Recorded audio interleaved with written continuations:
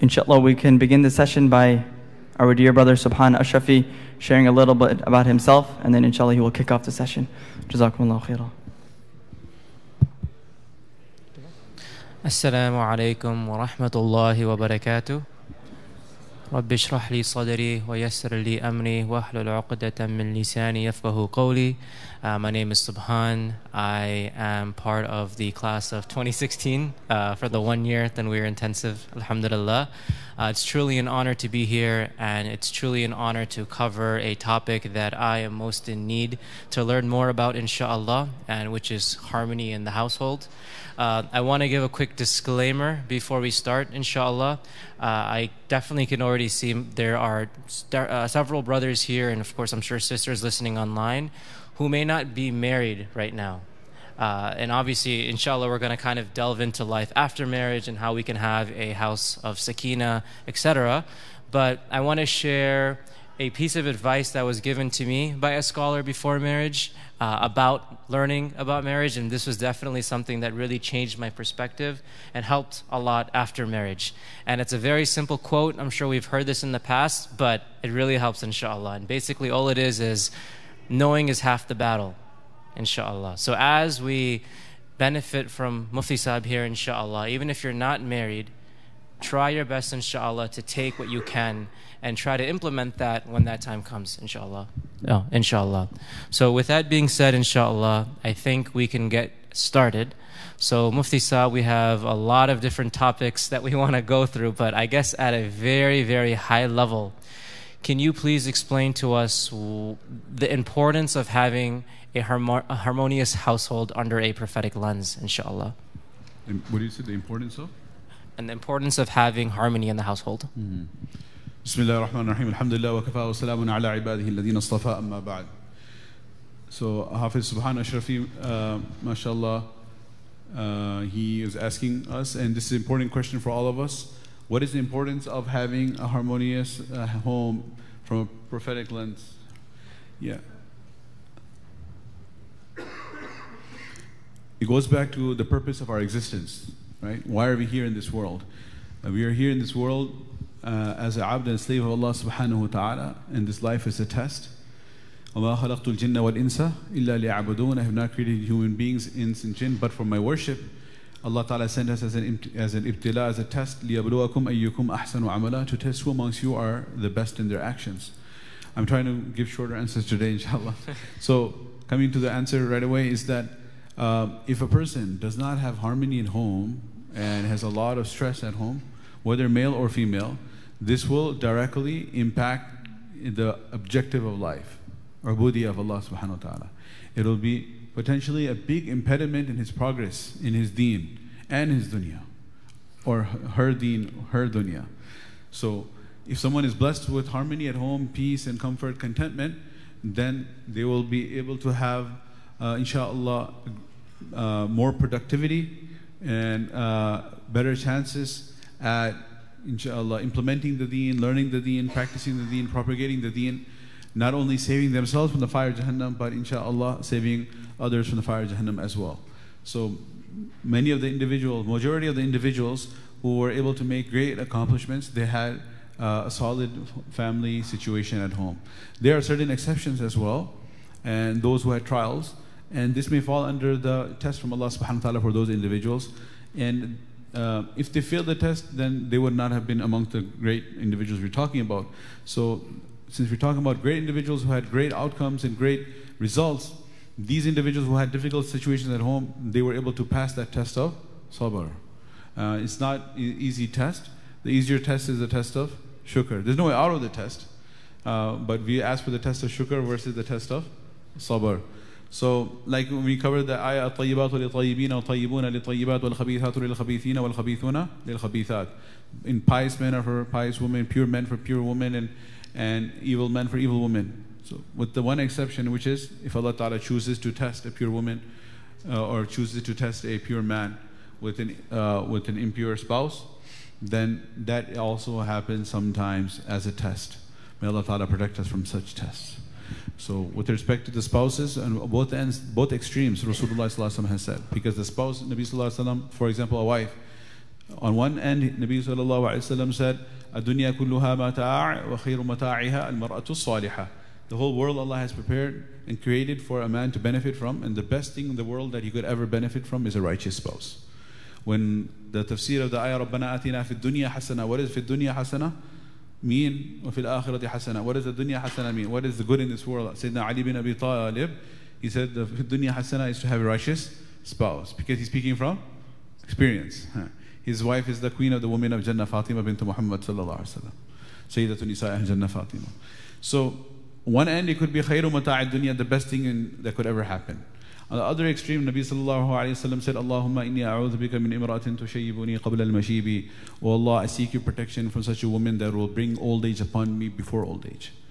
So whether it's heart attacks, whether it's, this is literally in the hadith, blood pressure, hypertension, all of these stress, and the symptoms of stress and the effects of stress on the body, it is proven from hadith can happen from having such a wife that can cause all of these problems. So it's a test of shukr or a test of sabr. And the easier a person has a situation at home, it will have a profound impact on his performance. So that's the importance of having harmony at home. Jazakumullah khair. So now I guess to kind of go a little bit deeper, inshallah, mashallah, we know you've been dealing with the community for some time. So with all your interactions with the community, can you please share some of the most common different marital issues, I guess, that the community has kind of brought up with you that you've seen? Yeah, subhanAllah, there are a lot of different issues. So, just like in any particular field, for example, in medicine, you'll say, okay, you subspecialize in a particular residency, or lawyers, they practice in a particular field. So within fiqh as well, there's so many different chapters. So some specialize like in, just within fiqh. Otherwise, within alim course, there are those who specialize in tafsir or in qiraat or hadith, and like sanad-wise, riwayatan or matan, to understand the text, dirayatan, etc., etc. But even within fiqh, there are sub-specialties. So like fiqh of finance and going to financial products and which ones are sharia compliant or not, or that's one whole field. And food science of halal and haram ingredients, and etc., etc. We had one session about all the halal stuff. Even though I'm mentioning now after the fact that the one area that I just happened to, not that I chose it, but I happened to end up having more experience both from the academics perspective, from teaching Kitab al-Nikah and Kitab al-Talaq in Hidayah and Fiqh, and Kitab al-Nikah and Talaq in Bukhari, from the hadith side, from the fiqh side, both most advanced work in fiqh as well as in hadith, and then the tafsir as well, from the academic side, as well as practicing. Like what we end up and practice more is these issues. So of nikah and talaq and khula and fasq, and so yeah, this is our unfortunately bread and butter. Not that I get any bread or butter out of it, all right? Because actually, if you did in these counseling sessions, if you put the timer on, retainer, and then per hour, baat jaldi samajh mein aa jati. Things start understanding. You're like, oh, I understand. Before the hour's up in the counseling session, things start making sense. Why? Because you're paying per the minute, right? Per hours. But when it's إنما أجركم على الله, Allah will reward you. That's inshallah. So that's fine, that's great. That's the best thing. What could be better than the reward from Allah? But from the perspective of how long it takes people to understand, what happens? Significantly more time, right? So you spend so much time, hours and hours and hours and hours, hours and hours and hours. After spending so many tens, and then another 10, another 20, another 30, 50 hours, what happened? You only heard half the story, right? Then now it's your turn, let's go. So it's a very, very time-consuming thing. You just asked such a question that, like, what are the common things we see? I mean, there's just so many things we see over the years. There's lack of taqwa, not knowing what the responsibilities are of a husband and a wife. So many, infidelity, different cases, interference of in-laws, immaturity, So each one of them is a whole category with tons of examples. So it's such a broad question. I don't know where to start. Like, Which one of these? You want like in-laws? Okay, Yeah, like yeah, in-laws sure. now? That's a big one. Yeah, I think in-laws is a big one. So I mean, like You wanna know one? prior to this, I was looking up like some of the most common reasons for divorce, and amongst those, in-laws was actually one of them. Subhanallah. So it's like, for example, within the in-laws, there's so many different relations. There's the mother-in-law, daughter-in-law, sister-in-law, wife. So many things going on, your dynamics, right? So if you take like mother-in-law, daughter-in-law, just like I gave the example of the wife, could be either the best thing that could happen to you in this world per the hadith, or it could be the source of deteriorating health. Likewise, if we see cases, okay, I'll give you like real life scenarios. And the level of the zulm, potentially, that it could be that the daughter-in-law is doing so much zulm on the mother-in-law, it's beyond imagination. Or the mother-in-law, frankly, is doing so much zulm on the daughter-in-law, it's beyond imagination. And these cases are, I could not, as I said, I think yesterday or the day before, I can't even make this stuff up. I could not even make this stuff up. And then, okay, like an example of how bad it gets for a daughter-in-law mistreating the mother-in-law. There's a scenario where, for example, of a physician who has multiple practices that he owns, imagine. So how much cash is coming in? How much money he's making? Allahu Akbar. He's not just a employee of a hospital group. He's an owner of businesses. But so his wife of his is on top of the entire thing, the manager of the entire practice, and basically he's completely employed by his wife. And she controls every single cent and dollar. So he is going, this is from his internal story that comes from his family, when he's going to visit, not a girlfriend or na'udhu billah or mistress, his own mother. This wife is asked the son to strip search him before he goes back home overseas, to make sure that nothing must go to who? The old mother. So the son is searching everything, and then he pulls out from the socks some cash. And then the way she is cursing him, where in the world, first of all, how did he even get this? Like, how did this escape my net? I'm controlling everything, and how did you even get your hands on this? And then how dare you take it? He said, no, I'm just taking it from my mom. No, like, how can you ever dare to do that? This is the level of zulm is happening in society on one side.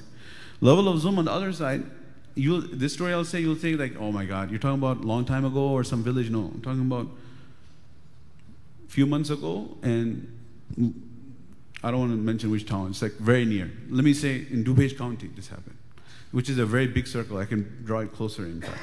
Just here, there's things like this happening where there's a case where the mother-in-law has cameras installed in every room of the house, including the master bedroom, and is remotely controlling every aspect of the daughter-in-law's life, to the point that if she's vacuuming, she's like calling and saying, I see you vacuuming this room, but you need to clean those dishes first.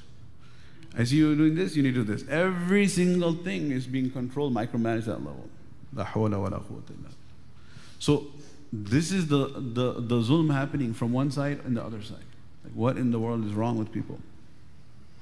So this is not, Saas Bhi Kabhi Bahuti drama or something. This is real life, right? This is the real life. Zulm is happening. So what happened? What's happening is lack of fear of Allah subhanahu wa ta'ala. No one understands.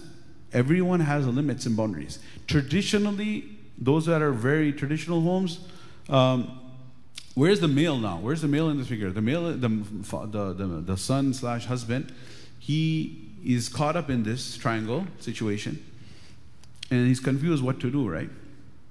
So it's a test for him. Well, the test is that when it comes to the mother, al-jannatu tahta aqdamil ummahat. Jannat lies under the feet of the mother. And وَلَا تَقُلْ لَهُمَا uff. You cannot say uff to your parents, etc. And when it comes to the wife, then Rasulullah said, the wife has been interested in your care. Susu bin nisa'i khayra, treat them kindly. خَيَارُكُمْ li ahli. The best amongst you are those who are best to their wives. وَأَنَا خَيْرُكُمْ لِأَهْلِي. I'm the best to my wife, etc., etc. We covered a lot of those type of topics last few days, in the nights and in the day. We're talking about, yesterday we had extensive talk about, the pure nikah, how it's supposed to be and all of that. So That taqwa is not there, fear of Allah is not there, a sense of accountability, Yawm al-Qiyamah is not there, knowledge is not there. That's leading to these things. What are the solutions? I just mentioned some of the problems from both ends so that we can should wake us up from our slumber to realize that, this is the level of zulm that potentially can happen.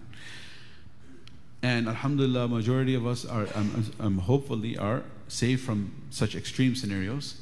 So we can what? Make shukr to Allah subhanahu wa ta'ala. Allah has preserved us from that. But it is important to be aware that this is how bad it can get.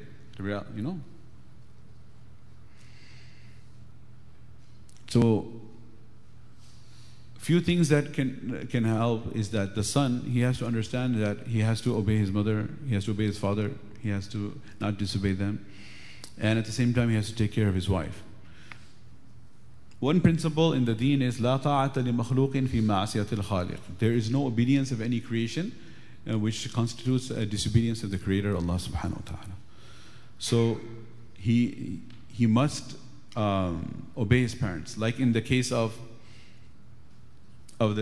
surveillance system set up, right? In that story, if the husband is allowing the surveillance to happen and not granting the privacy to his wife, then he is accomplice in this crime, and he is also a criminal. He's also committing the sin if he's okay with it. Now, how does he approach it? He doesn't have to be rude. He doesn't have to be. There's a way of speaking. Allah subhanahu wa ta'ala says that this is a major crime, right? Interfering and micromanaging at this level, one's daughter-in-law. What could be a bigger crime than that? A bigger crime than that could be shirk. When a mother or a father is a mushrik or a mushrika, Allah subhanahu wa ta'ala says about them, وَإِن جَاهَدَاكَ عَلَىٰ أَن تُشْرِكَ بِي, if they try to compel you to commit shirk. Here they're compelling you to violate the privacy of your wife, in this case. But if they compel you to commit shirk, وَإِن جَاهَدَاكَ عَلَىٰ أَن تُشْرِكَ بِي, if they compel you to do shirk, فَلَا تُطِعْهُمَا, then you must not obey them. And then Allah says, وَصَاحِبْهُمَا فِي الدُّنْيَا مَعْرُوفًا, still speak to them and talk to them and address them in a kind manner. So you even when they are asking you to do shirk, you have to respond in what? A kind manner. So with kindness, with hikmah, with wisdom, he has to be firm but gentle at the same time, with respectfully but firmly. Say that, I really hate to say this, and it's really painful for me. And anything else you ask me to do, I can do that which is permissible. But this is actually a violation of her rights. And you love me so much, right?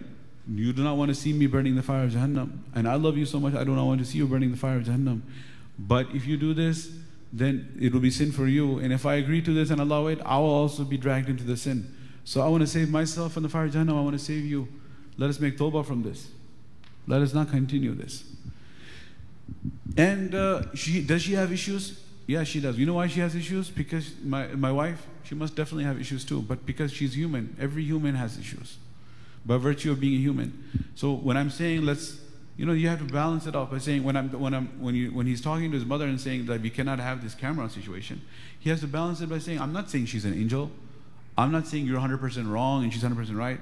Let's not put words in my mouth that I never said. Let's not have an emotional response to this that, okay, are you saying that, you just became a slave to your wife and that everything she does is absolutely right? She's an angel and I'm the devil? No, I'm absolutely not.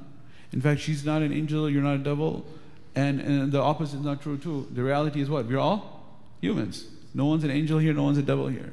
No one's a farishta, no one's an angel, no one's a devil. We're all humans. And humans, Nabi sallallahu alayhi wa sallam said, Kullu bani Adam khata'un. Every child, son of Adam and daughter of Hawa is sinful. وَخَيْرُ الْخَطَائِينَ التَّوَّابُونَ, and the best of those who commit the sins are those who repent. Absolutely, she needs to work on things, and you need to, and first of all, I need to work on things to improve things. But we cannot continue with this. This is sinful. If we've been doing this together, then it's haram. And I just learned, I realized it's wrong, so we need to make tawbah from this. So that's one thing. On the other end, so how should the mother-in-law treat the daughter-in-law? She should realize a couple of things. It's basically a cycle of violence. So the mother-in-law, when she was back in her day, when she got married and she came as a daughter-in-law, she may have been mistreated. She may have suffered abuse by her mother-in-law or her sister-in-laws. in the original system, right? So there's like a whole cycle, continual cycle of zulm and oppression going back from Allah knows when it first started. So she had to bear it, patiently bear those years of suffering. So now when she gets the daughter-in-law, she thinks that now is the time to release all the pent-up frustration. And it's just only right that I exact my revenge somehow. Like, how does that even make sense? Because somebody else hurt you and now you hurt someone else's daughter. Na'udhu billah. This happens with like different types of abuse. This is like a type of physical abuse we're talking about. Even na'udhu billah, sexual abuse happens. Many people who are traumatized and victimized, then they become eventually a willing participant, and then they end up becoming an aggressor on others. So, right, that's what we learn from the psychologists who study the individuals who commit these types of crimes. Many of the pedophiles, they were actually abused when they were young children. Allahumma fasna. So they got abused and now they become an abuser later on. So same thing is happening here. So instead of doing that, you should realize a few things. First of all, is that how do I want my daughter to be treated? My biological, my real daughter, not the daughter I'm talking, when she gets married and goes to another home. How I would prefer, how I would wish, how I would desire, what type of dua I would make that how my daughter, her mother-in-law would treat her. Let me treat my daughter-in-law in the same way. It's, you know, back to the golden rule, right? Do unto others as you would like them to unto you. And you make the niyyah that, oh Allah, I will treat this daughter-in-law with such kindness, and I pray and I ask you that, oh Allah, you guide the mother-in-law of my daughter to treat her in like the same. Not that the way I was oppressed, I will oppress her now. How is this daughter-in-law have anything to do with the oppression your mother-in-law might have done to you, or at least from your perspective you felt abused? Maybe you weren't. There's always different perspectives on everything. And just having those boundaries, understanding that there are certain things that you just might not like. You know, everyone has different ways of doing things. The simplest things like meals, like how are you cooking it, how are you doing this? So the tongue can be so sharp without realizing it. If you criticize some way, the way that someone dresses, the way someone talks, the way someone walks, the way someone this and that. I mean, this is so. It's so sad that we're even talking about such stuff. Then this ends up becoming a big issue. So we have to make sure we guard our tongue. There's a whole chapter Imam Ghazali has in his Ihya Ulumuddin about the afatul lisan, all the problems of the tongue.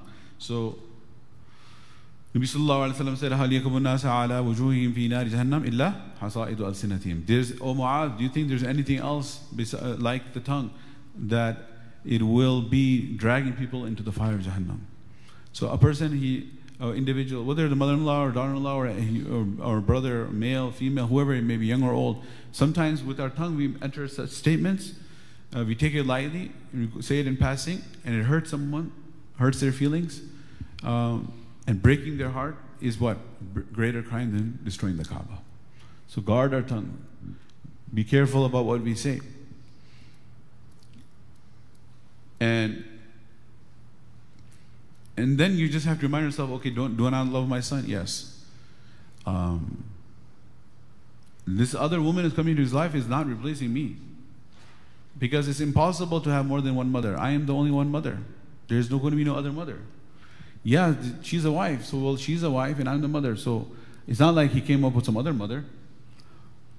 If they are co-wives, they're both wives of the same husband. So the fact that they're jealous of each other, and the fact that they're both competing for the love of the one husband, there's no way around it. That's a natural thing that's going to happen.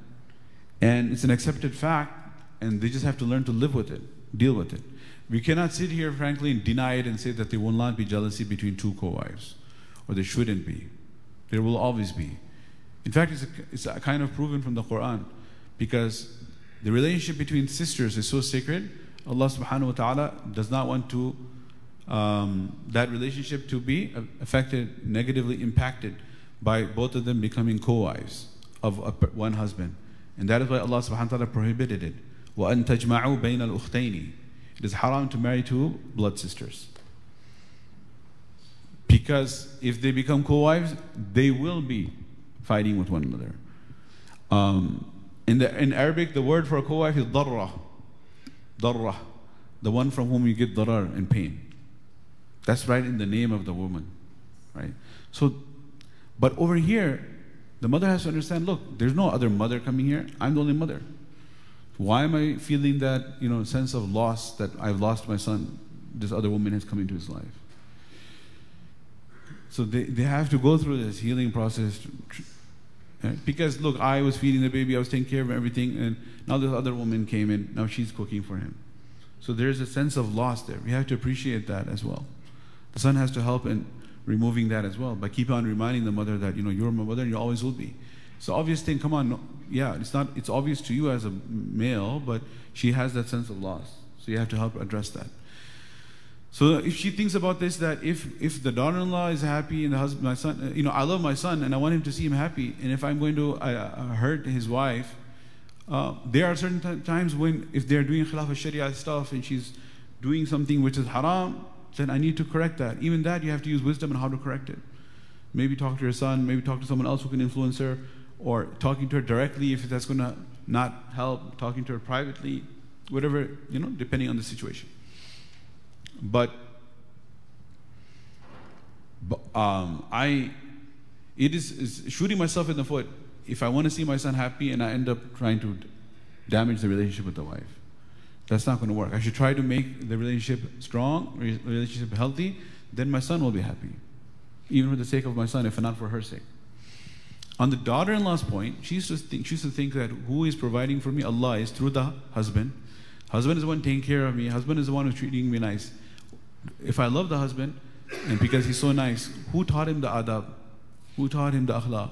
Who physically nurtured him, raised him? Who carried him in the womb for 9 months? Who fed him their own milk for up to 2 years? Who raised him is the father and the mother. So any kindness, any generosity, any akhlaq I see in this man, it is an effect of the parents. So, as they say in Arabic, تُحِبُّ الثَّمَرَةِ وَتَرْفُضُ الشَّجَرَةِ. You love the luscious fruits, you enjoy the taste of the fruit, تُحِبُّ الثَّمَرَةِ وَتَرْفُضُ الشَّجَرَةِ, and you want to chop down the tree that bore the fruit. So if you think this is such a great guy you're in love with, how can you hate the mother who raised the child? The child who became your husband today? This does not make sense. You should appreciate your mother-in-law. And as they say in Arabic, سَأَلُ الْمُجَرَّبْ وَلَا تَسْأَلِ الْحَكِيمِ. Ask the experienced individual, don't waste time with the philosophers. Hakim. The Hakim who has philosophies, he just has all this theoretical mumbo-jumbo. The Mujarrab, the one who has tread the path of life, has experience, is what? It's irreplaceable. So your mother-in-law has tons of experience. Years and decades of experience by default if you're married to her son, right? She's ahead of the game, ahead of you in life. So you can learn so much from her. So why are you so closed down? You don't want to talk to your mother-in-law. You don't want to honor your mother-in-law, right? And then they go back to the fiqh, right? We have to understand there is, just the spirit, the text of the law, and then there's a spirit behind the text. The law in the books of fiqh are very, very minimal, simple, straightforward. The life, happy married life, is not based on those laws. Those are, you go back to those laws and you refer to them in extreme circumstances. Like, is it the talaq justifiable or not? Is someone sinful or not? When you're making those judgment calls. But a successful marriage, you will not look at that. Like, the right of the wife, if the wife says it's not my responsibility to cook or do laundry or fulan, this household chores. And if the husband, so if you go back, actually, diyanatan, meaning from a social perspective between the husband and wife, it is her responsibility. The commonly thrown about fatwa that it's not the responsibility, that's qada'an. There's a difference between qada'an and diyanatan. Qada'an means that if the matter comes to a darul qada, to a qadi, to a judge, and he has to pass a ruling that you are now obligated by the court to do this, if it comes to that, then he, as a judge, the qadi, he cannot mandate and force a woman that you do not deserve nafaqah and you do not deserve expenditure, cost and of living and your house over your head and your clothes and your food from your husband because you are committed nushuz, which is called nashiza, that you are disobedient to your husband, so therefore you don't deserve anything. He cannot pass that ruling because she's not doing the household chores. Like she refused to do the laundry, for example, or cook the food. That's called qada'an, it's not responsible. But diyanatan, in social life, she is responsible. Look at Rasulullah sallallahu alaihi wasallam's wives. Aisha radiallahu anha did the laundry of Rasulullah sallallahu alaihi wasallam. The Masail come in Kitab al-Tahara. We can go beyond, kind of beyond the scope of today's discussion. What she used to wash and everything. She used to comb the hair of Rasulullah sallallahu alaihi wasallam. She oiled his beard and would take care of it. She would prepare the water for his ghusl. So many ahadith that talks about how she would prepare the food. It's not only her. Fatima radiallahu anha, Rasulullah sallallahu alaihi wasallam divided the task between the husband and the wife. Ali radiallahu anhu, he said, you are responsible for the outside affairs. Fatima radiallahu anha, you are responsible for the household chores. Despite the fact that she's what? The queen of Jannah. All the Sahaba, we see that. Jabir ibn Abdullah radiallahu anhu, he saw Nabi sallallahu alaihi wasallam tied a stone to his stomach. So he saw in the battle of Ahzab, he said, Ya Rasulullah, I would invite you to my home. So he goes to his wife and says, what do we have? She says, we have one baby goat, and they sacrifice it. And what happens? The 3,000 Ansar and Muhajirun are invited and they all eat. So overall, we see that the Sahabiyat and Azwaj Mutaharat, Banatul Rasul sallallahu alaihi wasallam, his wives, his daughters, the Muhajirat and Ansar, they were taking care of these things. And the men were taking care of the financial burden. So there was that division of roles. So this is a really frequently repeated thing. The speaker circuit, the speakers say this a lot, that woman is not responsible. That's qala'an in a court of law, not diyanatan, not between husband and wife relationship. Because like the husband is responsible to provide like two meals a day and 4 pairs of clothes and just one room, not necessarily a separate kitchen or separate bedroom, separate living room or anything, separate bathroom, no, just one room. Meaning if it's a joint living and there's a joint kitchen and there's joint bathrooms and everything, it's mandatory in the husband, he has to provide one room where the mother-in-law, sister-in-laws and others shouldn't be entering there nor their cameras. Right? That level of privacy is the right of the wife. That's it. But is any husband going to just do that? Based on his ability, inshallah, he will have not 4 clothes, 40 dresses, right? To open the closet, it's full. But then you open her closet, it's full. Then you open his, maybe all of hers in his closet too. Right?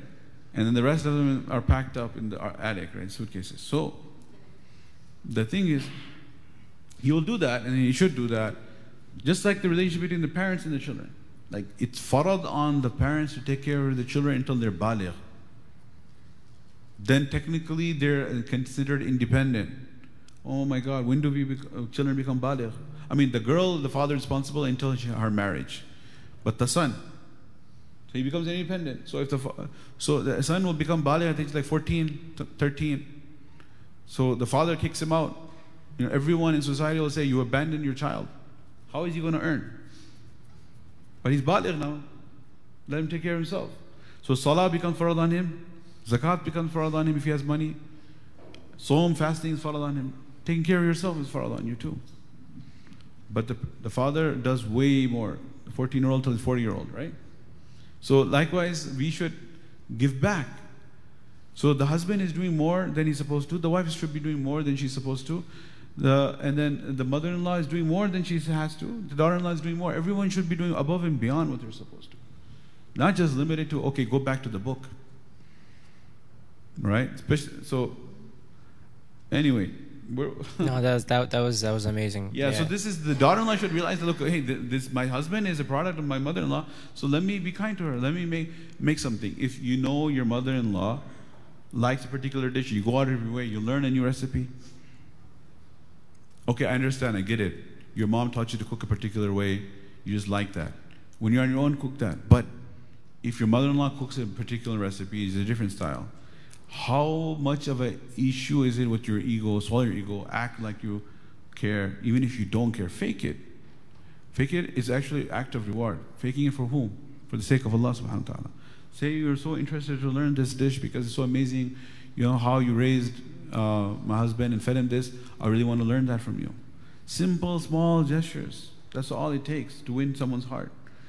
And then you learn and say, okay, I made it, but I can never make it as good as you did. Do you approve of it? What do you say? So how can you, I mean, it'll become, you can be so kind, it becomes so difficult for her to hate you. Even if all her friends and all the society and all her drama and all her baggage is teaching her, telling her, you have to hate your daughter-in-law, she's not able to, because you won her heart through your kindness. Right? Allah Ta'ala said, فَإِذَا الَّذِي بَيْنَكَ وَبَيْنَهُ عَدَاوَةٌ كَأَنَّهُ وَلِيٌّ حَمِيمٌ. So repel the idfa billati ahsan. Someone treats you harshly, repel that with kindness, and you can win their heart. Mother-in-law can win the daughter-in-law's heart, daughter-in-law can win the mother-in-law's heart. The son in the middle, yeah, what about that guy? The son/husband. What he's supposed to do is, he has to tell his mother-in-law that, tell his mother, I'll obey you in everything except for in doing dhulm, I cannot. And he'll tell his wife that if anyone else hurts you, then I'm there, I'll defend you, whatever, I can do anything. But when it comes to my parents, if it's these minor things, then I have to let it go, because I cannot take revenge from my parents. If anyone else harms you in life, there are two options. وَإِنْ عَاقَبْتُمْ فَعَاقِبُوا بِمِثْلِ مَا عُوقِبْتُمْ بِهِ. If someone treats you unjustly, you can take equal revenge. وَلَئِنْ صَبَرْتُمْ لَهُوَ خَيْرٌ لِلصَّابِرِينَ. But if you're patient and forgive them, you will get great reward. But if some mistake, quote unquote a mistake, a subjective mistake happens from your parents to you, you don't have an option to take revenge from your parents. There's only one, that you forgive them for the sake of Allah subhanahu wa ta'ala. Right? So, you know, you want me to enter Jannah, your husband, right? And if you make me fight with my mother, then I will end up in Jahannam. And where will you end up? If you instigate it, you may end up in Jahannam. Both will be in Jahannam. We don't want to be together in Jahannam, we want to be together in Jannah. So my Jannah lies in obedience of my mother. So do not cause rifts between me and my mother. Can we all just get along? Like, was it Rodney King who said that? Can we all just get along, right? So let's try to have peace. May Allah Ta'ala grant us all peace in our homes. Ameen, Jazakallah khair. So I guess before we get to our last topic for today, I wanted to do one more before, inshallah, and that's obviously to talk about another phase that happens in marriage, and that's parenthood. So obviously, when we're younger, like in high school, our elders always say, you know, the next phase of life is going to be more, you know, worksome. You know, when you're in high school and you have summer break, they say wait till you're in college, and then when you're in college, they'll say wait till you work, or wait till med school starts, and then when that time happens, they say wait till you're married, and then obviously, then wait till you're a parent. Now, I'm sure we've all heard this. So obviously with parenthood comes a huge plethora of responsibilities. Obviously it takes up a lot of time. Even from a mental perspective, you're always thinking of your children, etc. So obviously that can sometimes take a toll on the relationship between the husband and the spouse. So what advice do you have for parents who are married, of course, to still have that spark in their marriage, obviously, despite all the beautiful challenges of parenthood? Yeah, inshallah, I'll try to be brief on this one. I say that every time, but really this time, that's why I checked it up. 4/18, Tuesday, practical parenting. So that's one of the topics that we're, so we're going to have supposed to have, inshallah, bismillah. We don't know what's going to happen next minute, next day. مَا تَدْرِي نَفْسٌ مَاذَا تَكْسِبُ غَدًا. We don't know what's going to happen tomorrow, Allah says. But if everything goes as planned, Tuesday we're going to have a whole practical parenting. I'm giving this as a disclaimer because there's so much to talk on this topic. But Brother Subhaan mentioned it with respect to the harmony at home between the spouses with respect to children. So actually, you know, to put a positive spin on it, because the previous one was a lot of negative things I mentioned, right? But I was trying to make it real. But I don't want to make it sound too bad for those who are looking forward to get married. They're going to get disillusioned with it and say, forget this. I'd rather just remain single. That's another whole problem. People are not willing to even, a lot of people who are just so scared. Like, I don't even want to bother with all that, right? And the alternative, I'm not sure it's a halal lifestyle, haram lifestyle, but whatever is going on there, but they don't want to get married. This is a whole phenomenon. So that's the challenge, like how to keep it real and talk about real issues without scaring people too much. So when it comes to this, let's put the positive part of it. Let me put something positive. The positive thing is that if the father and the mother are on the same page and are working towards the akhirah and saving and preserving the iman of the children, there can be no better scenario that binds them together. This is the ultimate best case scenario if they both have the same on the same page. They're both concerned about the akhirah of their children, and they're helping each other out in raising true righteous children. That is the strongest binding factor possible that will keep them together, because they both are looking out for each other's akhirah and for their children's akhirah. The problem is when one is concerned and the other one is not concerned. So it goes back to, the whole selecting the spouse and what are the things to look for when you're selecting your spouse. If you have already selected your spouse and you're already married for some time, then we have to work on making tarbiyah of each other. But raising children, if both parents are on the same page, can be the most blessed years of the life, the most enjoyable part of one's life. Because you have a mission, and you're working together, you have the same concern, you're helping each other out, and you have a goal. It's not like you're just aimlessly in life. When you have an aim and a goal, and you have a plan, and you make mashwara together, and you discuss, right, those are the best years. That's why you end up having the emptiness syndrome afterwards. Oh, the children are all grown up and gone. That project that we had for 20 years, 30 years is now ended. Mission accomplished. So now we have to find something else to do. Right? Because that was what kept the father and mother together as a team, working together to raise the beautiful children. So that can be actually the best part of the married life. Is the Western concept is like, oh, kids are a burden. You got to escape from the kids. Yeah, sometimes you do need to take a break. Have, family members come and take the kids and spend time with one another. This is the normal, typical advice that we'll hear in society. To send the kids to the grandparents or uncles and aunts, and once in a while have your, candlelight conversations. Is that what they call it? Oh. So it was so dark in here. I was like, why is it so dark? And then they had this light on. Did they have it last time? I think, yeah. No, they had the screen up, and then they had the kandil in the minbar, in the mihrab on. I said, oh, that's a candlelight conversation. Yeah, so light the candles, the romantic dinner, you can have that once in a while. But these things are what? They're perhaps good for recharging once in a while, but long term, it's having the same goal, working together to the same goal, having the same purpose in life. That is much more significant with respect to keeping them united. Jazakallah khair.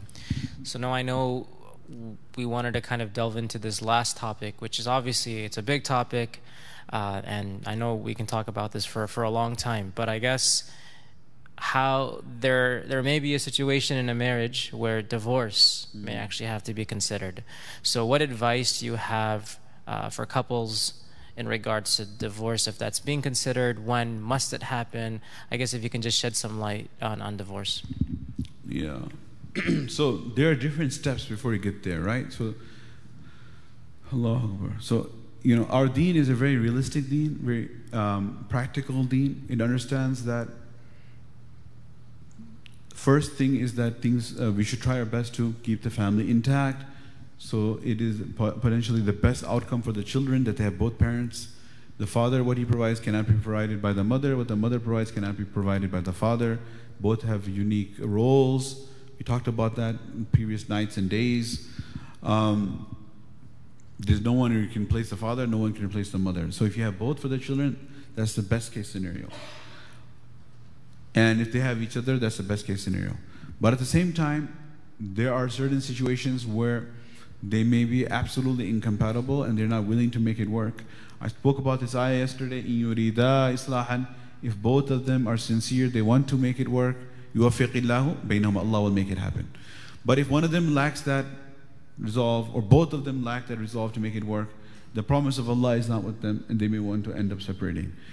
So the example I give is that in the Christian faith, the original Catholic faith, it was impossible to ever get divorced. Divorce was not recognized by the Catholic Church. In the Jewish faith, for any flimsy reason, it was super easy to get divorced. Not a problem. In Islam, it is permissible, but is abghadul mabahat, the most disliked of that which is permissible. So all efforts should be made to maintain the marriage. There's a whole process of reconciliation, conflict resolution. You have to go through all of those. It's a long discussion. One of them is that try to resolve it amongst yourself without involving other people. If you can, it'll be much more simple. Eventually, if you're not able to, then you involve other people. That's mentioned in the Quran. فَبَعَثُوا حَكَمًا مِنْ أَهْلِهِ وَحَكَمًا مِنْ أَهْلِهَا. Bring someone to represent your family, the male's family, one from the female's family. They can talk about the needs, requirements of each one and see if they can resolve it. That doesn't help. Then eventually, if they're going for separation, then this is like from a medical health perspective, the example can be that if someone has like back pain, you'll say go with therapy, try stretches, go to the chiropractor, this one, that one. The final, try injections and relieve the pain this way, that way. You don't want to just jump right away to spine surgery. Let's start operating on this, on your spine because of all the associated risks.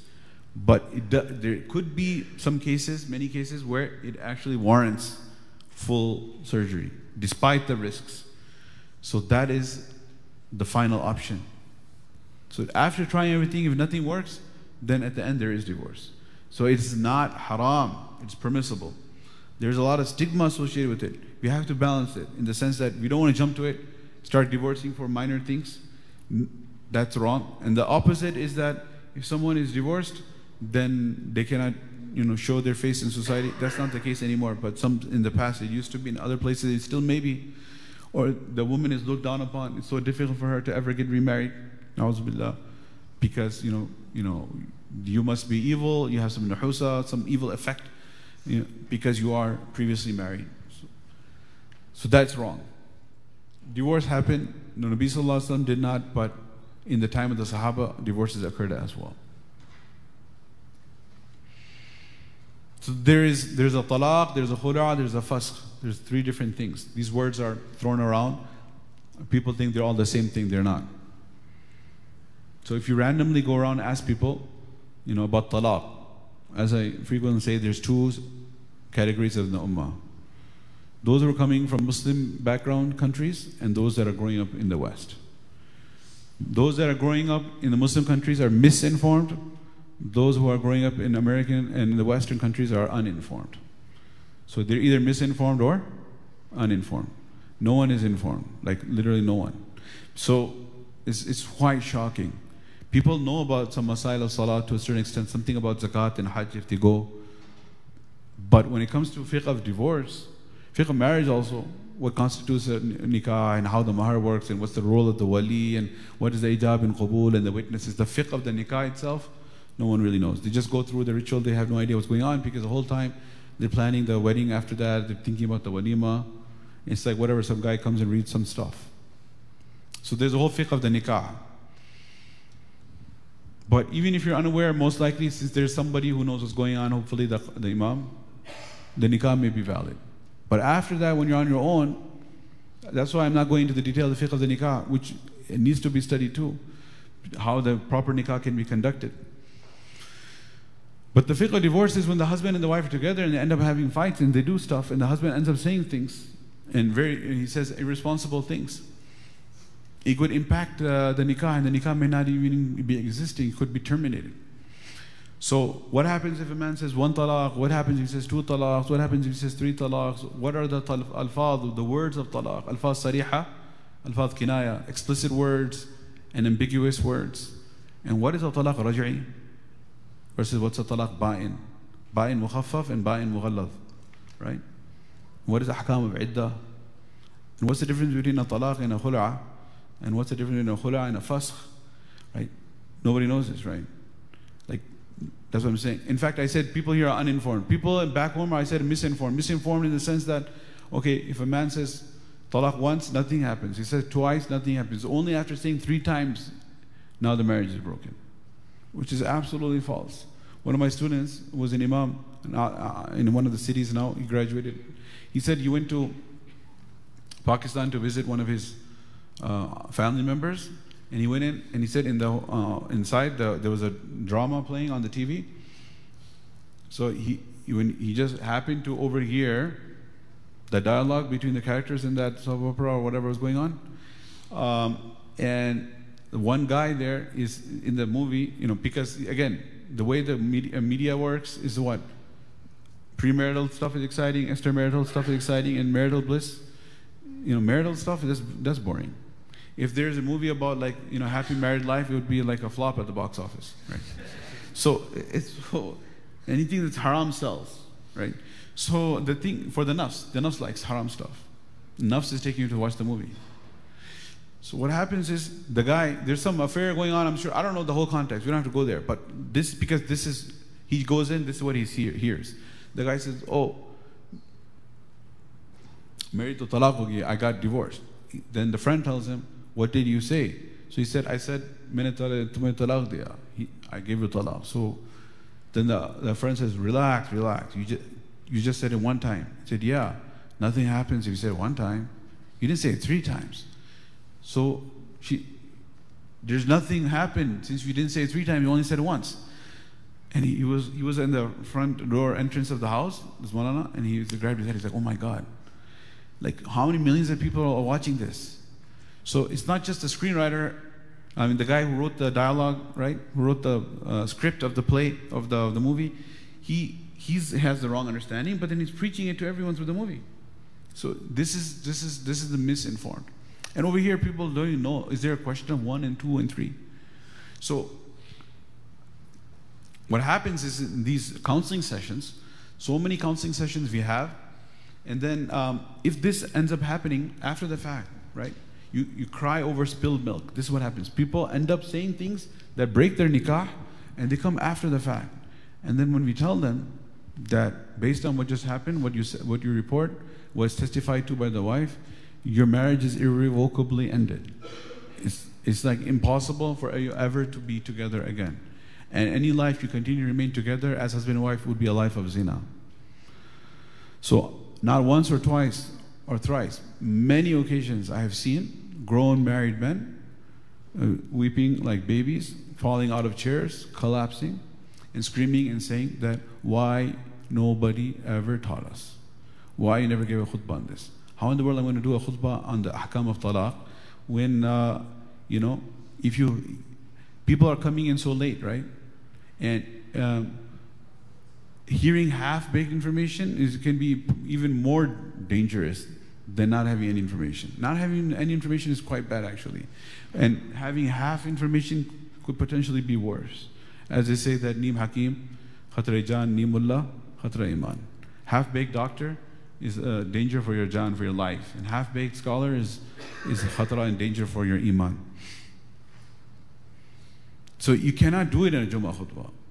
We had like a monthly seminar on the fiqh of divorce, amicable separation. People are like, that's such a morbid topic. Why in the world? It was like the least attended monthly seminar on record, right? We talked about the legal repercussions and the fiqh side of it. Nobody wants to talk about it.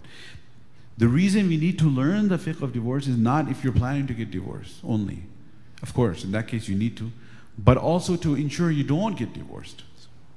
To ensure that your marriage is preserved and you don't make such a stupid mistake that you end up crying and then you say, oh, I have 4 kids. In Aulad Gogon Balega, who's going to raise these kids? And Fula, I didn't mean it. That was a fit of anger. I said what I said. And how in the world is it possible that it's over? So there are certain responsibilities upon the male Allah has given in the marriage, and there are certain effects of words that a man utters. So it's just by saying a word, guess what? She was an ajnabiya, complete strange woman. It is just by saying a word she became your wife, isn't it? What happened? It's a woman that looking at her with lust is what? Haram. Looking at her face with lust is haram.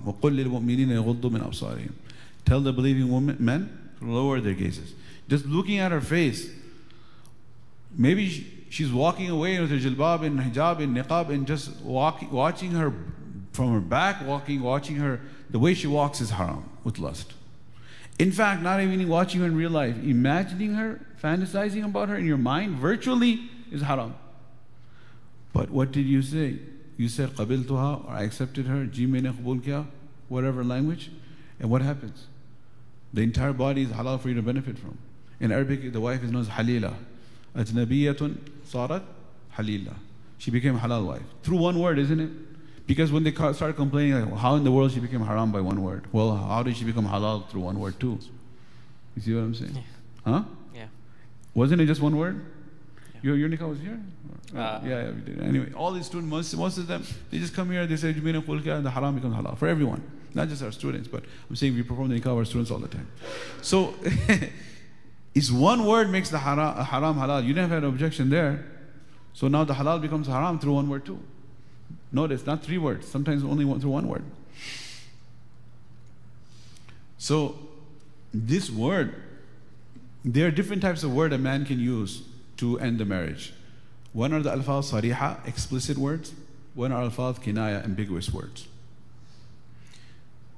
When you are doing anything, like you want to get a driver's license, you have to learn the rules of the road, and pass a driving exam, right? To get the permit even, before you get the license. So when you're getting married, how are you getting married without learning what's going on? Nobody is taught that. I'm saying this is a major thing. I mean, at this point, everyone is exhausted too, and I'm so exhausted that I'm not able to give it the true energy it deserves. I should be really like shouting this. I should be loud. I should be in your face about this. But I just frankly don't have energy right now. I'm just like barely whispering through this. But this is so important.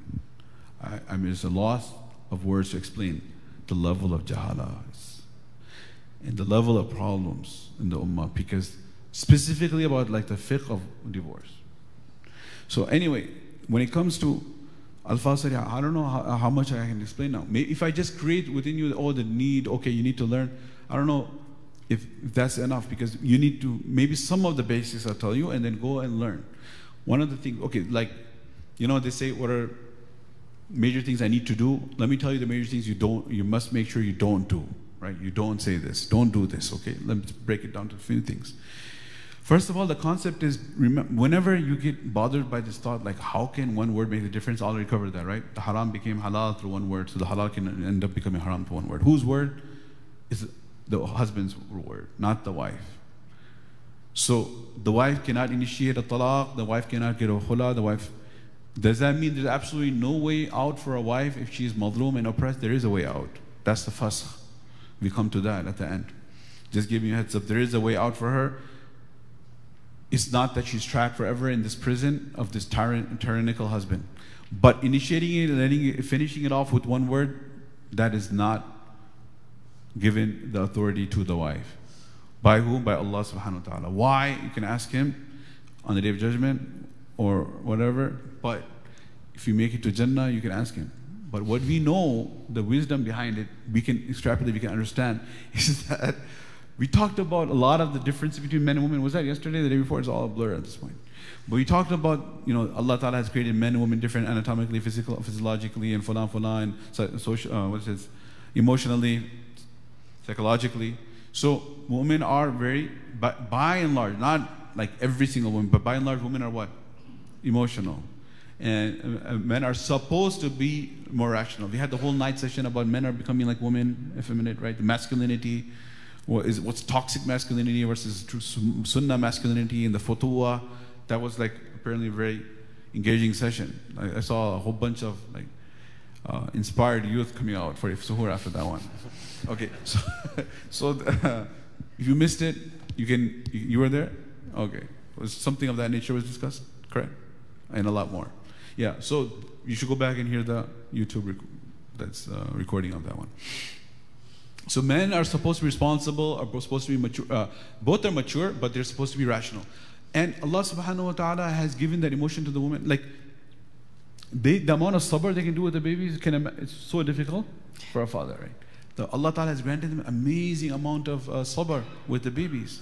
That the man will lose his senses, right? After some time. So the women have strengths that men don't have. Men have strengths that women don't have. That's the famous hadith, by the way, about, Rasulullah sallallahu alaihi wasallam is talking about the difference in men and women, and he said that the woman is created min al-dil' from the rib. And he says that to the male, in dhahabta tuqimuha kasartaha wa kasruha talaquha. If you want to go and straighten the woman, it's like trying to straighten the rib. And if you try to straighten the rib, what happens? It'll break. So many people misunderstand this hadith, and they say that Nabi Sallallahu Alaihi Wasallam is saying a woman is crooked in her approach, crooked in her understanding, right? She's crooked, like a crooked rib. And if you want to straighten her and try to make her think straight, then she'll snap and break, so just let her remain crooked. Na'udhu billahi min zalik. That's not the meaning of the hadith. What Nabi Sallallahu Alaihi Wasallam is trying to say, in fact, is that if you take the approach of a man, the way he thinks, the way he decides things, the way he approaches life, approaches decisions, his thinking process, and you dot those points and create a line, like a series of dots is a line, right? From geometry, that's what we learned. So you have a line. Then what happens is that you want to plot, that teacher right there. Then you plot subhanallah, the woman, her thinking, her approach, and it's not going to be a parallel line. It's not going to be parallel. It's going to be a curve. It'll end up intersecting. Right? So it's going to be a curved line. Now Rasulullah ﷺ is saying, if you take that curved line and you say you have to approach life, think and act just like I do, and you try to straighten it, it's not going to straight. It's not stretchable. It's not flexible. It's going to snap and break. Okay? That's what he's trying to say. Now, in this tashbih, which is a similitude he presented of the rib, there are a lot of things we can learn. Ajib things. Back to the people who say that the woman is crooked, the rib, for it to be functional, it has to be curved. Nabi Sallallahu Alaihi Wasallam could have found many things around nature that are supposed to be straight, and then they're bent out of shape. And then he could have said that, a woman is like this bent out of shape object. That would have been a defect. But he gave the example of the rib. And the rib, for it to be functional, to be proper, it's not a congenital defect when the baby has a curved rib when it's born. Oh, poor baby has curved ribs. Are you going to say that?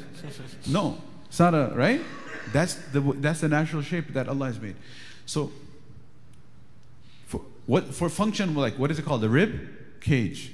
Rib cage is guarding what? All your internal organs. The heart, the lung, primary organs, right? The vital organs. Every time you're in the hospital, they keep on, I'm coming to check your vitals. Right? And they keep on disturbing you, trying to sleep, vitals.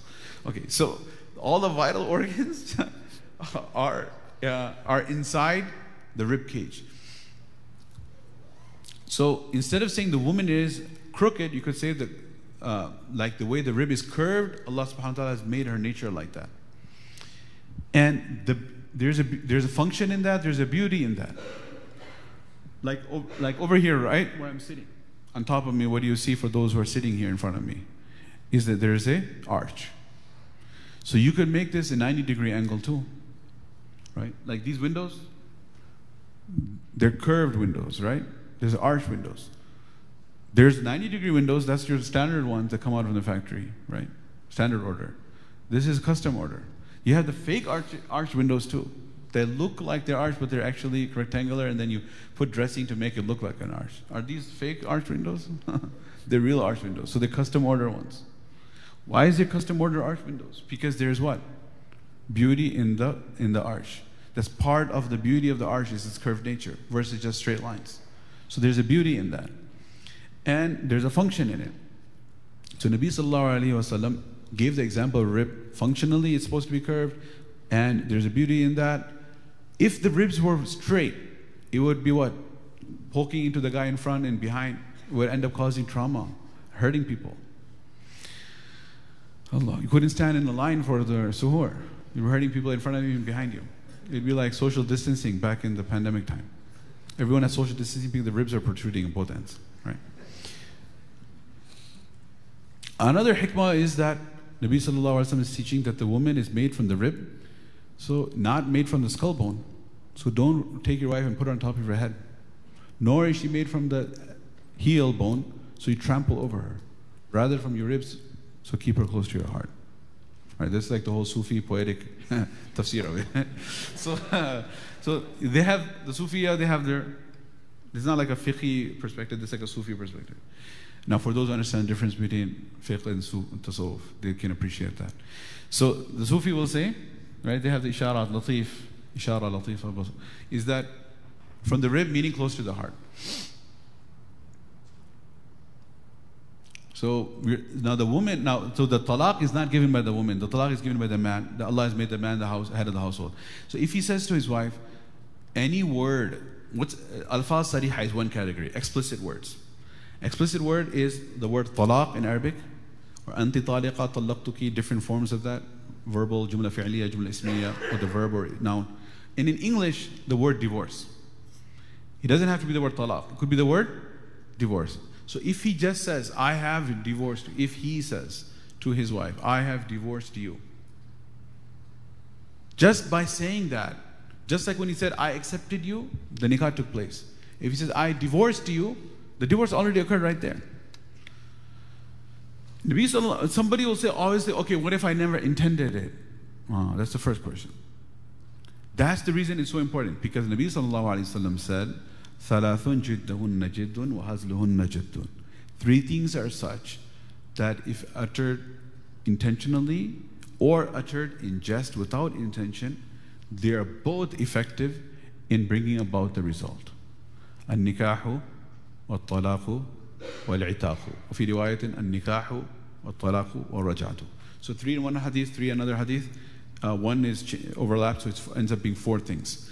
Talaq, which you're talking about. Itaq is freeing a slave. If he's just joking, he says, Anta hurran, you are free, liwajhillah. That's it, the slave becomes free. You can't say psych, oh, I joke. No. He becomes free. And then talaq, nikah, talaq, nikah, talaq, and itaq. And the third one says raja', which is taking the wife back into nikah. We talk about raja' and taking the wife back after we finish the wife leaving part. So if he says, I have divorced you, but then there's like the whole tense issue too. If he uses a present tense or the past tense, the talaq will occur. And the nikah will occur, for that matter. And if he uses the future tense, neither will occur. So that's what happens. You know, this is like, for example, in our culture, what the man goes on the one knee, that's right, with the diamond ring. What did he say? Will you marry me? Right. So right from the beginning, he makes it himself. And like they're making themselves zalil and on the knee and saying, "Will you marry me?" So the American typical response would be, "I will," or "I do." So I will. If she says "I will," so if you perform a nikah, and the qadi says that, "Do you accept your nikah?" and he says, "I will," nothing happened. There's no nikah. If they go out, like, you know, as I said, the haram becomes halal. No, it's still haram. And whatever happens after that is still haram. Because if he says, I will accept her, or I will divorce her, then this is a promise of a future event, which may or may not occur. He may, at whichever time he chooses, end up fulfilling that promise of a future event, and he may not choose to do so. Like if I say, I will pay you back your debt. Did you get your money back just by saying that? And that makes more sense now. Oh yeah. I will pay you next time.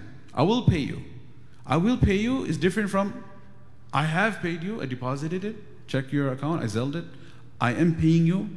So present, when you speak in money, the guys understand what's I'm talking about.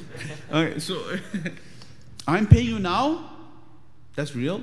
I have paid you, it's real. Just check your account, maybe you didn't see it. Or I sent the check in the mail, that's past tense.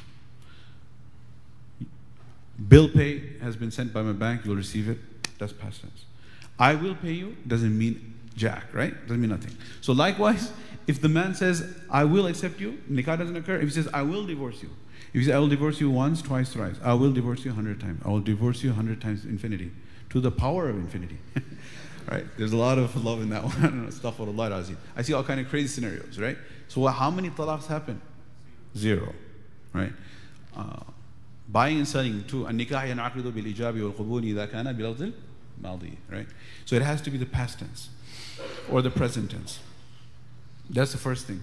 So if he uses a word, explicit word, and he says, I give you talaq or I give you a divorce, right? If he says that, he cannot say, I didn't mean that. The reason is this word only has one meaning in the dictionary.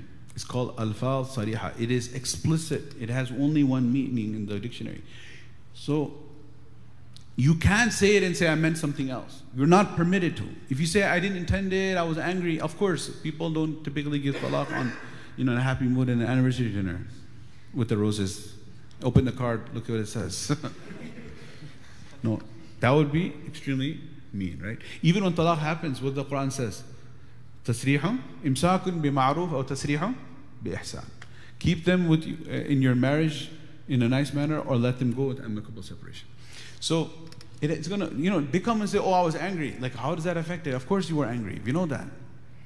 And then we have to also say that the counseling component and how to have a blissful marriage and all of that, that's one whole separate department. You can go see the counselor for that one. And then the fiqh of it, like the technical part of it, is a completely different department. So when we talk about the fiqh, right, let's keep all the emotion. I don't want to hear at this point, it's not of whose fault it was, and he said, and she said, and who was. No. We're just specifically talking about the fiqh. Is the marriage intact now or not? That's what we're trying to determine. So let's keep all the emotional stories of who was right and wrong separate. We want to know the ruling. You see, we have to separate the two things. It's not a counseling session now. Now it's a fiqh. We're trying to investigate the status of the nikah at this point, like who said what. So, do you understand? If he uses the word. So you'll say, well, what if you're just angry and you just say something? Yeah, you can say something else. If you swear, which is haram, that's not going to it will not end your marriage. You'll be racking up a lot of sins. Am I encouraging swearing? No, but I'm just saying it's ineffective with respect to ending the nikah. If somebody swears someone's family, someone swears someone's parents, someone swears the whole family going up and down in the whole tribe, it's not going to end the marriage. It's a major sin. But as soon as you say this word, even if you're happy or sad, joking or whatever, you don't say it. So what's the lesson for us? No matter what happens, never ever just say this word. Because after you say it, it's literally game over. So that's what the first talaq. Now the Sharia says that if a man said the talaq, whether when he intended or not, it's occurred, right? Now there is a cooling down period where he has an opportunity to assess the situation and think about it. This is known as the iddah period. يَتَرَبَّصْنَ بِأَنفُسِهِنَّ ثَلَاثَةَ قُرُوء. For 3 monthly cycles. For menstruating women, typically around 3 months. And if they're post-menopausal or they're not, the hayd hasn't started, وَاللَّهِ ثَلَاثَةَ أَشْهُرٍ. 3 months. And you know what? Another interesting thing is, when I said people have no knowledge about it, there are 2 masail which have so much in detail in the Quran like no other masala. There's more fiqh of talaq and more fiqh of mirath, inheritance, in the Quran than there's fiqh of salat and zakat and sawm and hajj. So salat, from beginning till end, can you prove it from the Quran? You cannot. You need hadith. You can't even show how to perform 2 rakat salah from the Quran alone, without the help of hadith. But all the details of talaq are mentioned in the majority of the masail of talaq are mentioned in the Quran, in Surah An-Nisa and in Surah Al-Talaq. There is no Surah Al-Salah and Surah Al-Sawm, but there is a Surah Al-Talaq. So this ayat is there too. So in the cooling period, they can still live together. If the wife wants the marriage to get back, she can even beautify herself for her husband, everything.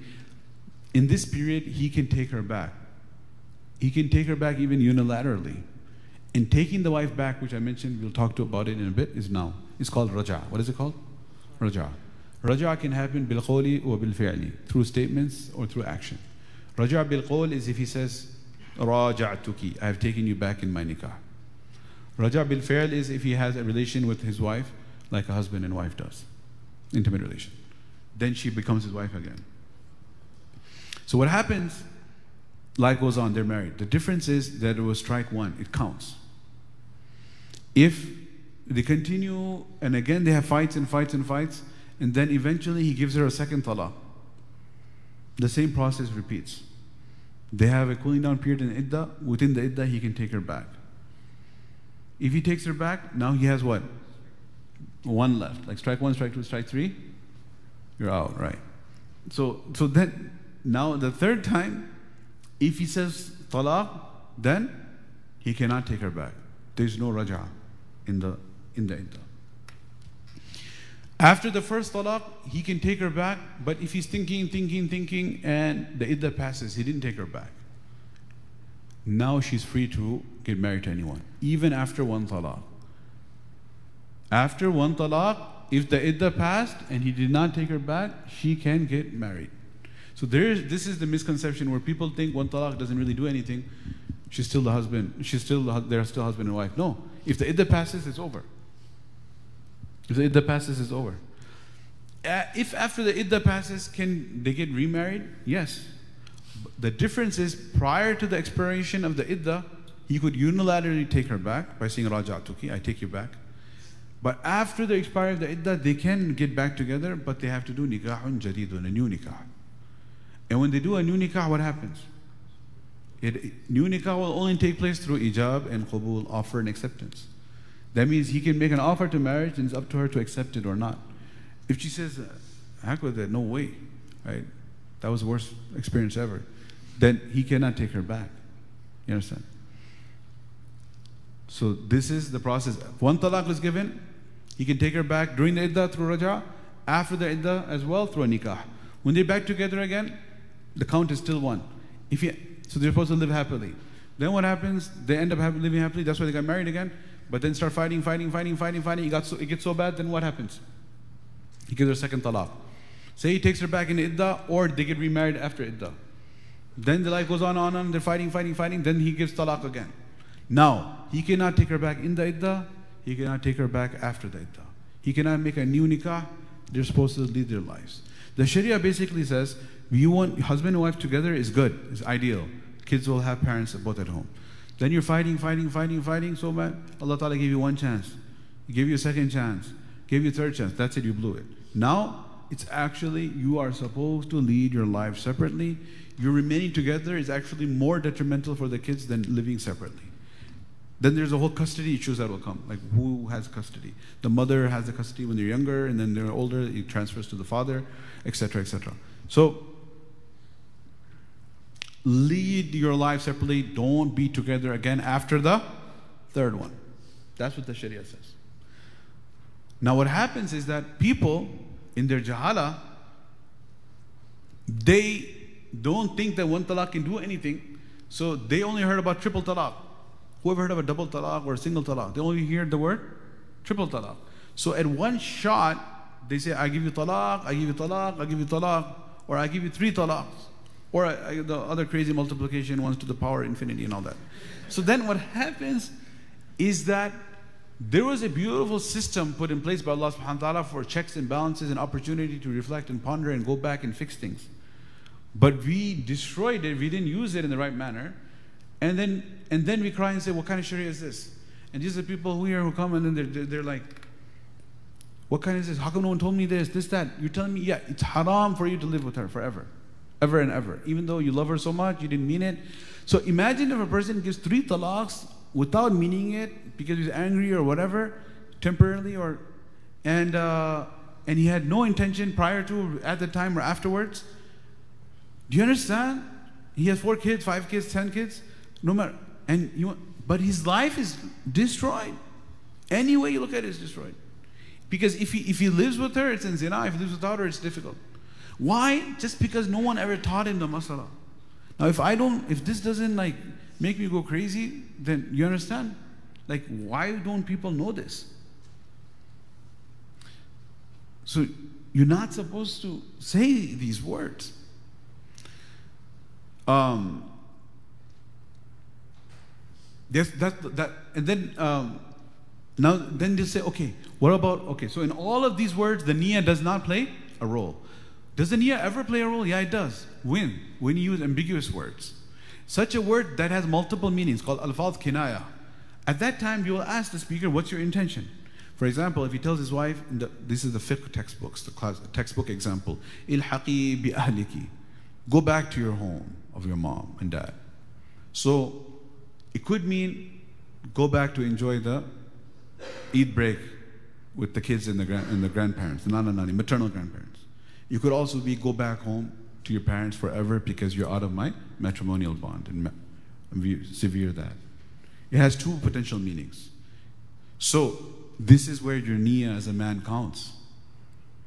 If you said ilhaqi bi ahliki, get lost and go back to your mom's house or to your parents' house, you said that with the intention of talaq, it's a talaq. And if you said it without the intention of talaq, of course I didn't mean that. I meant something. I meant this. I meant go home for a vacation time. There's no talaq. So this is comforting too, to a sense that, okay, my niyyah does make a difference. When does it make a difference? When you use ambiguous words that have potential meanings, multiple meanings. But if you use the talaq word, your intention is of no consequence. Why is that rule? The rule is because the Sharia, Allah, does not want you to use these words in a threatening manner, or to scare the woman, or to hurt her feelings. And for a man to guard his words and his speech, such that he is educated and knows now, and he's supposed to all know, and every man is male, a married man is supposed to know, that if I say this word, even without intending, it's going to be effective. So therefore, I will never say this.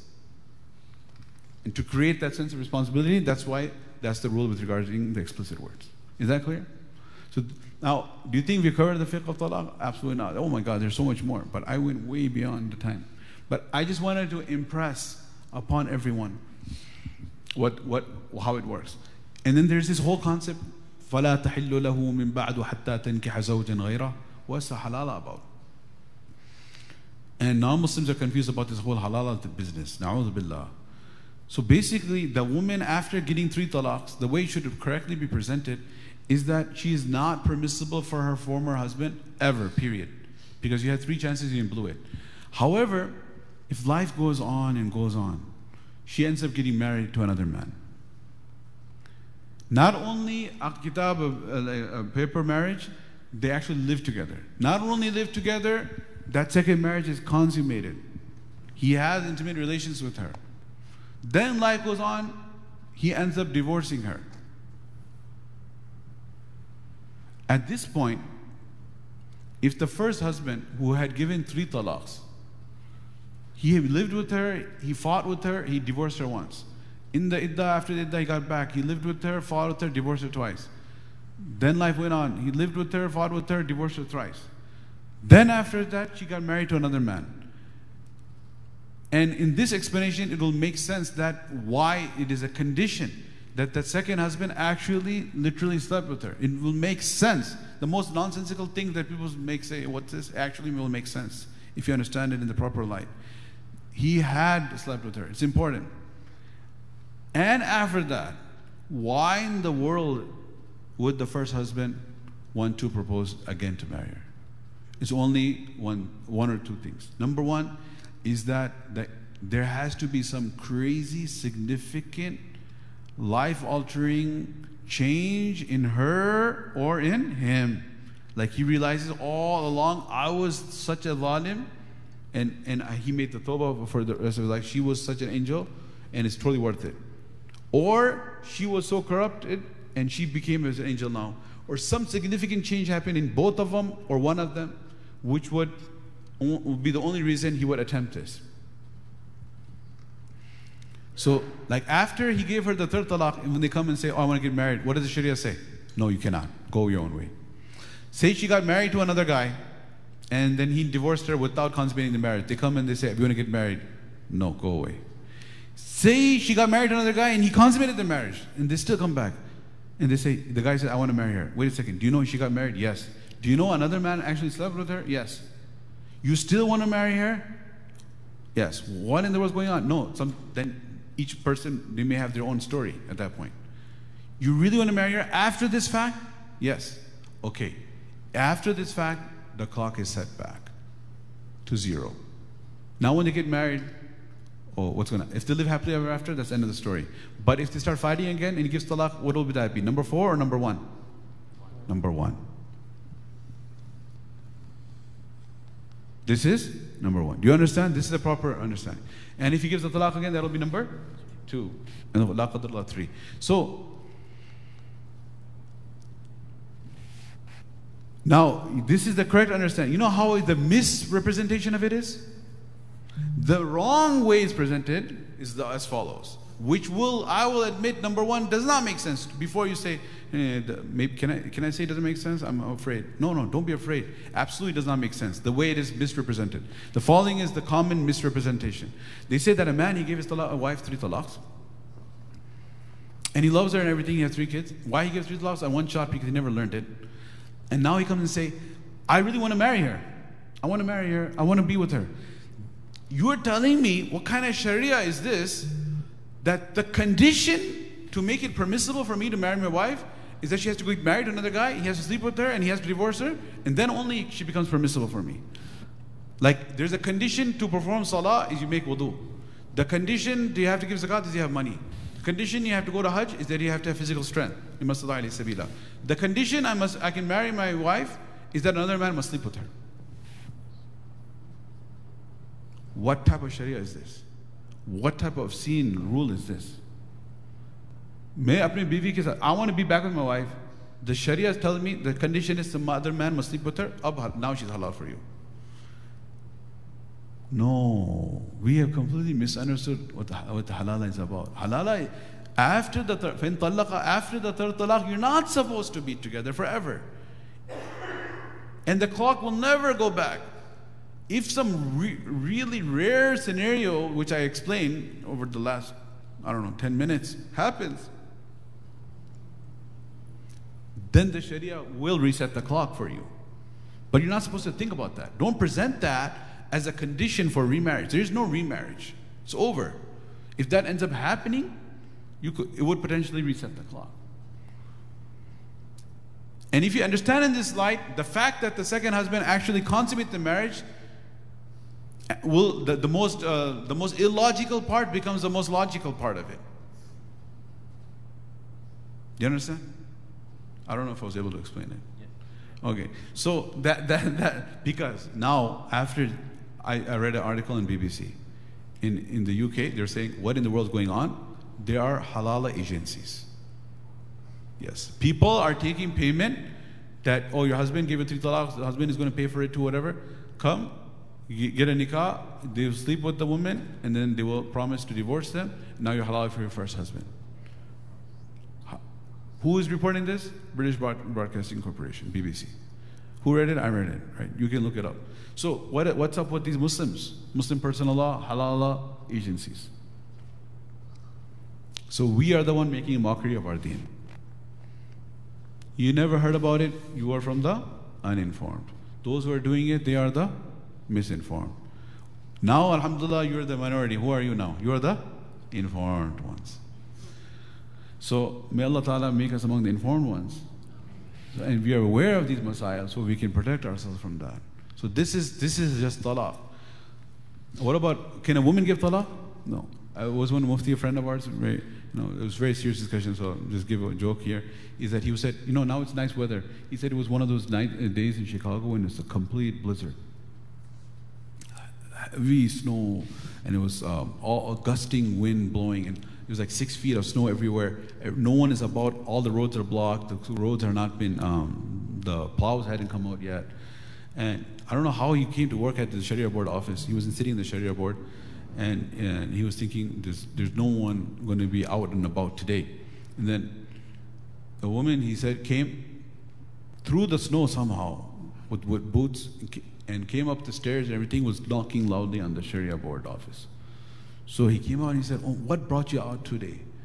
So then she said, Mujhe talaq paper chahiye. I want my documents. He said, well, okay, what happened? Like, no, just give it to me in my paper.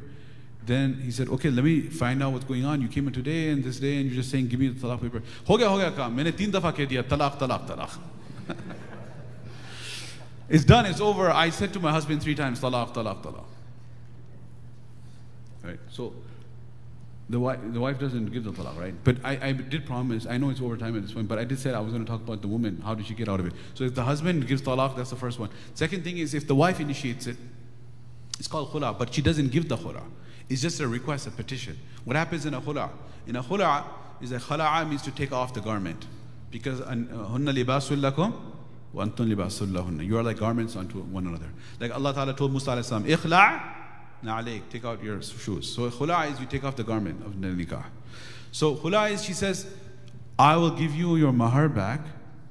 She offers it, and please release me from the bondage of marriage. So if the husband accepts that khula, when he accepts it, then the talaq will occur. I mean, they will be separated. And she will go through the iddah and she'll be separated. That's all. So when the proposal comes from her, like when there was a sahabiya who said, Ya Rasulullah, I do not love my husband, Fulan, and Nabi Sallallahu Alaihi Wasallam said, there's a long story, but at the end of it, Nabi Sallallahu Alaihi Wasallam said, what did he give you mahar? He gave me a garden, so and so. Would you give it back? So she said, yeah, I'm willing to give the mahar back, but he can release me from nikah. So she proposed the khula and he accepted the proposal. That's called khula. In short, of course, there's whole chapters of fiqh on it. From the receiving perspective, the husband, if he knows that he's the one who committed the dhulm that's making her wanting to get out, it is reprehensible and makruh for him to accept the mahar back. But if she's the one who is committing zina and he was trying to take care of her, he wants to make the marriage, say, for example, it doesn't have to be zina, any sin, it's not his fault, then it is permissible for him to take the mahar back. Okay? So that's khula. And then what happens is, now the third way out is fasq. So say there's a husband, first you do what? Counseling forever and ever and ever. Then it doesn't work. Conflict resolution doesn't work. The husband, say the husband in this case is a bad guy. He does it. Domestic abuse, whatever. Then you say, for God's sake, you have the whole session with him. Come on, guy. Be the honorable guy. Be the good guy. Give her talaq. Don't continue to keep her in dhulm. So that's another ajib conversation we have to have sometimes. When you sit down with the guy, you have to approach him in different ways. Sometimes I have to tell the woman's side, just calm down. I'm going to praise this guy to the sky. I'm going to say such nice, sweet things, pre-planned, right? Why? Because we need something from the guy. It'd make the life so much easier if he just says, okay, I gave her talaq. Don't you want out of it? So why can't you just, I don't say shut up, but be quiet and let me do my job and I'm going to get the talaq. Just wait a few minutes, I'll get him to say talaq and it'll be over. Okay, so just hold on. Afterwards, go ahead and say whatever you want to outside the office. So then you do your magic, try to get him. But it doesn't work all the time. If someone say, you tell him, fear Allah, there's a day of judgment, just let her go for God's sake. So then he says, okay, fine, I'll give talaq. You'll get reward for giving talaq. Okay, so he gives the talaq. That's good. It's good to go, it's easier. If he doesn't do that, you say, oh yeah, first is talaq. After that, then she says, okay, fine, I'll give them her back. Khula. You don't want to be like, oh, I give talaq. No, I was trying to make it work. She's a bad one. All right, fine. Keep your ego intact. How about she asked for the khula, all you did was, you're the honorable person, you granted her request. It's not that you're the tyrant giving talaq, you granted her request. She asked you for money, you gave her money. She asked you for jewelry, you gave her jewelry. She asked for vacation, you gave her vacation. She asked for khula, you gave her khula, right? So you're such a good guy. So just give her the khula. That's the second thing. If that didn't work, he says, I'm not going to, number one, reform. I'm not going to be a good husband. I'm not going to give her talaq. I'm not going to accept her khula. What am I going to do? I'm going to start her jahannam from here. Right? So, let her, I'm going to torture her. Intentionally. It's like, homicide, intentional murder versus like manslaughter. It's like intentionally I'm going to torture her. I want her never to get married. I want her never to smile in her life. Okay.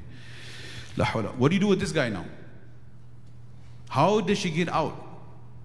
So can't you just say it's over and say talaq, talaq, talaq? She still can't. But there is a process out for her. And that is that in an Islamic government there will be a qadi.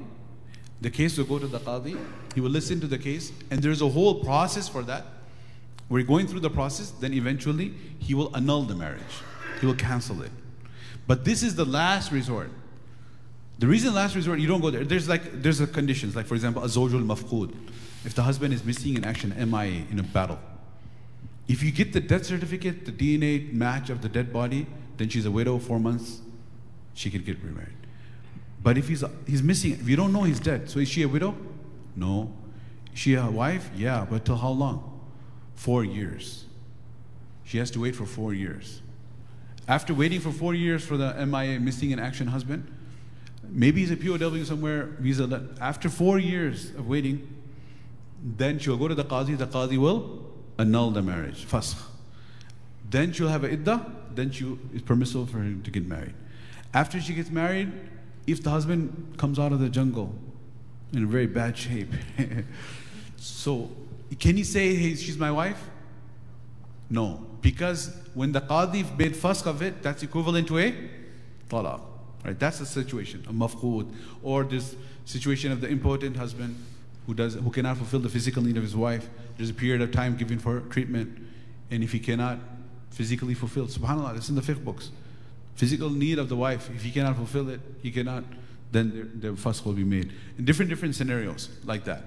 So after that process, if it goes through, then the fasq will be made. The qadi will call, you know how in the courts over here, they serve the divorce papers? He will be served papers. One time, come. He doesn't show up. 2 times. 3rd time, he doesn't show up. Then it will be in absentia. When he's not even there, the qadi will make fasq of it. But why is it such a, if the qadi, the mufti, the sharia board has authority to fasq, why was I doing all the sweet talking and everything to get the talaq and khura? Why don't you jump to fasq? You never jump to fasq. Fasq is what? Ugly. Fasq is bad. Why is it bad? Because you're creating a perpetual enemy. Why is it a perpetual enemy? Because he's going to say, because the guy you're dealing with who's not agreeing to all of the above is already what? Quite a bad character, isn't it? So you select demographic of people you're dealing with. He's not reforming, nor is he agreeing to give talaq, nor is he agreeing to accept the khula, nor is he showing up with the fuss. What type of person is this? Bad guy. And he says, I own her. I'm going to dictate her every movement. I'm going to ensure she leads a miserable life. That's the type of guy you're dealing with at this point, right? So when you give the fuss, you think he's going to be, oh, Mubarak and happy about it? He's going to hate the guts. Like, she was my wife or your wife? How the heck you come in the picture?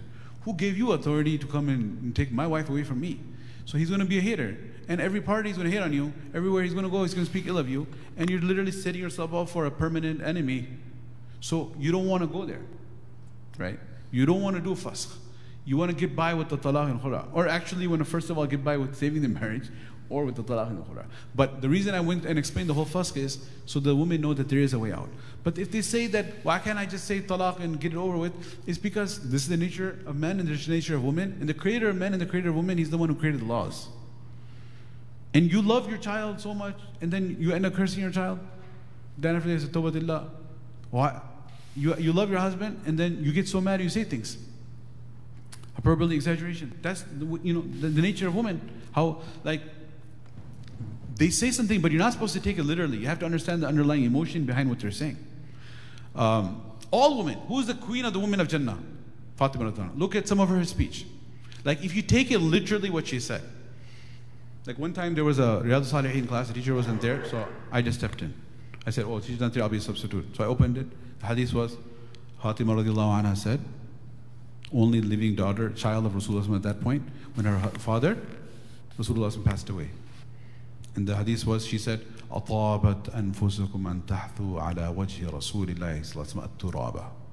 How dare your hearts, are your hearts happy that you threw the dirt and the sand on the face of Rasulullah? So if you take a literal translation, what does that mean? Why did you bury my father? So what does that mean? You should not have buried my father. How dare you bury him? So therefore, what should we have done? What should Abu Bakr, Umar, Usman, Ali done? Okay, Fatima, you're the daughter. You're telling us why we buried her. Okay, so we should not have buried her. What should we have done? You want us to take him back out? You want us to keep him up on top of the ground? What do you want us to do? No. It doesn't mean that. What does it mean? It just means she's expressing her grief. She's sad. So she's just saying, how did your hearts feel? How did your hearts feel when you threw dirt on the face of Rasulullah? She's just expressing her grief. Don't take it literally. If she says, like, for example, to the husband, like, you never take me out to dinner. So if he takes out the credit card report and shows point of sale, look at this, right? This date, this place, how many times? You said, you never took me out. That's the statement, right? So this is factually incorrect. The evidence shows the contrary, right? So he's not responding. What does it mean when she says you never take me out? It means you don't take me out enough, or I wish you would take me out more, or it's been a while since you took me out. But they don't speak in precise manner like that. They can and they do sometimes, but many times they don't. You have to be careful how you speak now, right? Like, I have to be super precise when I'm talking about the impreciseness of speech. Like, they're not always imprecise. They're not always emotional. They are many times rational, but many times they are emotional as well. So Allah subhanahu wa ta'ala, He created men, He created women, He created rules of talaq for men, rules of talaq for women. So there is a way out, and that's the fasq route for women, annulment. Fasq is the outside authority annuls it, not the husband himself, because he was escaping from that responsibility. May Allah subhanahu wa ta'ala allow us to learn the fiqh of talaq and divorce and the fiqh of nikah so that we can fulfill the rights in the correct manner, and this relationship becomes a Jannah for us in earth rather than Jahannam. May Allah subhanahu wa ta'ala, it is our ignorance that leads to all of the pain that we have. And if we learned it correctly and practice it, inshallah, we would all be in better shape. May Allah give us tawfiq. I think we can end with that. Right? Inshallah. Jazakallah khairan. May Allah ta'ala reward you for your patience. And may Allah subhanahu wa ta'ala make this opportunity for us to go back and study it in more detail. Wa akhiru da'wana alhamdulillah.